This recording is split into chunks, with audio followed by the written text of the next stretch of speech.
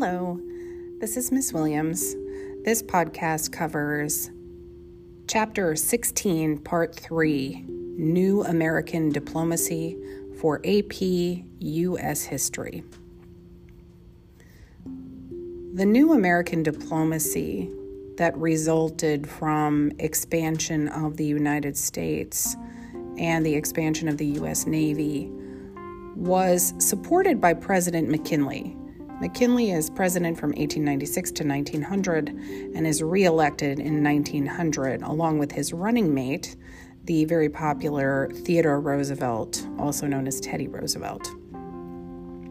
Teddy Roosevelt was a Spanish-American war hero in the United States.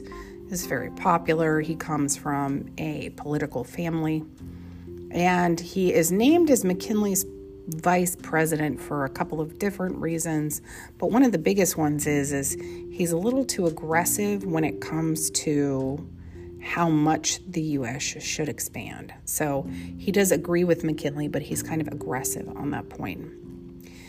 Unfortunately, McKinley is assassinated within 7 months of his new term in office.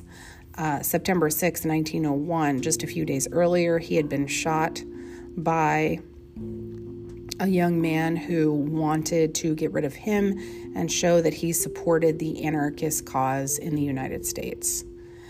McKinley's death means that Teddy Roosevelt becomes president of the United States. Now, Roosevelt, like I said, is much more aggressive about his policies. So even though McKinley had proposed the open door policy with China, Roosevelt goes after it with vigor. He is extremely aggressive in making it happen. Roosevelt also continues the expansion of the U.S. Navy, and in 1907, he sends that Navy on a trip around the world. It's called the Great White Fleet. All the ships are painted white, but it's also symbolic of Roosevelt's opinion that the white race is the superior race and that it should continue to thrive.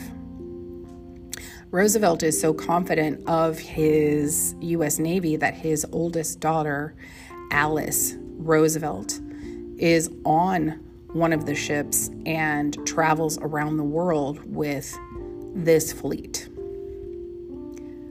Roosevelt's confidence extends far beyond just the Navy itself, but the idea that not only should the United States trade heavily with Latin America, which was proposed by the Pan American Conference in the 1890s, but that if there is a problem with trade, that the United States should interfere in order to guarantee that that trade continues.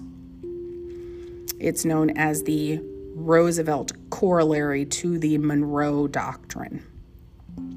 And it is this corollary that brings about the phrase that Teddy Roosevelt is most often famous for, which is speak softly, but carry a big stick, which means it's okay to negotiate at first, but if that doesn't work, don't be afraid to drag the U.S. military into it. Teddy Roosevelt is known for a lot of different things. He also had some very positive contributions.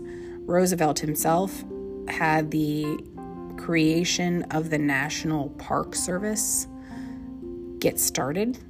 Now, he totally ignores the fact that some of the land the National Park Service claims, places near the Grand Canyon or Yellowstone, were still land used by native populations in the United States.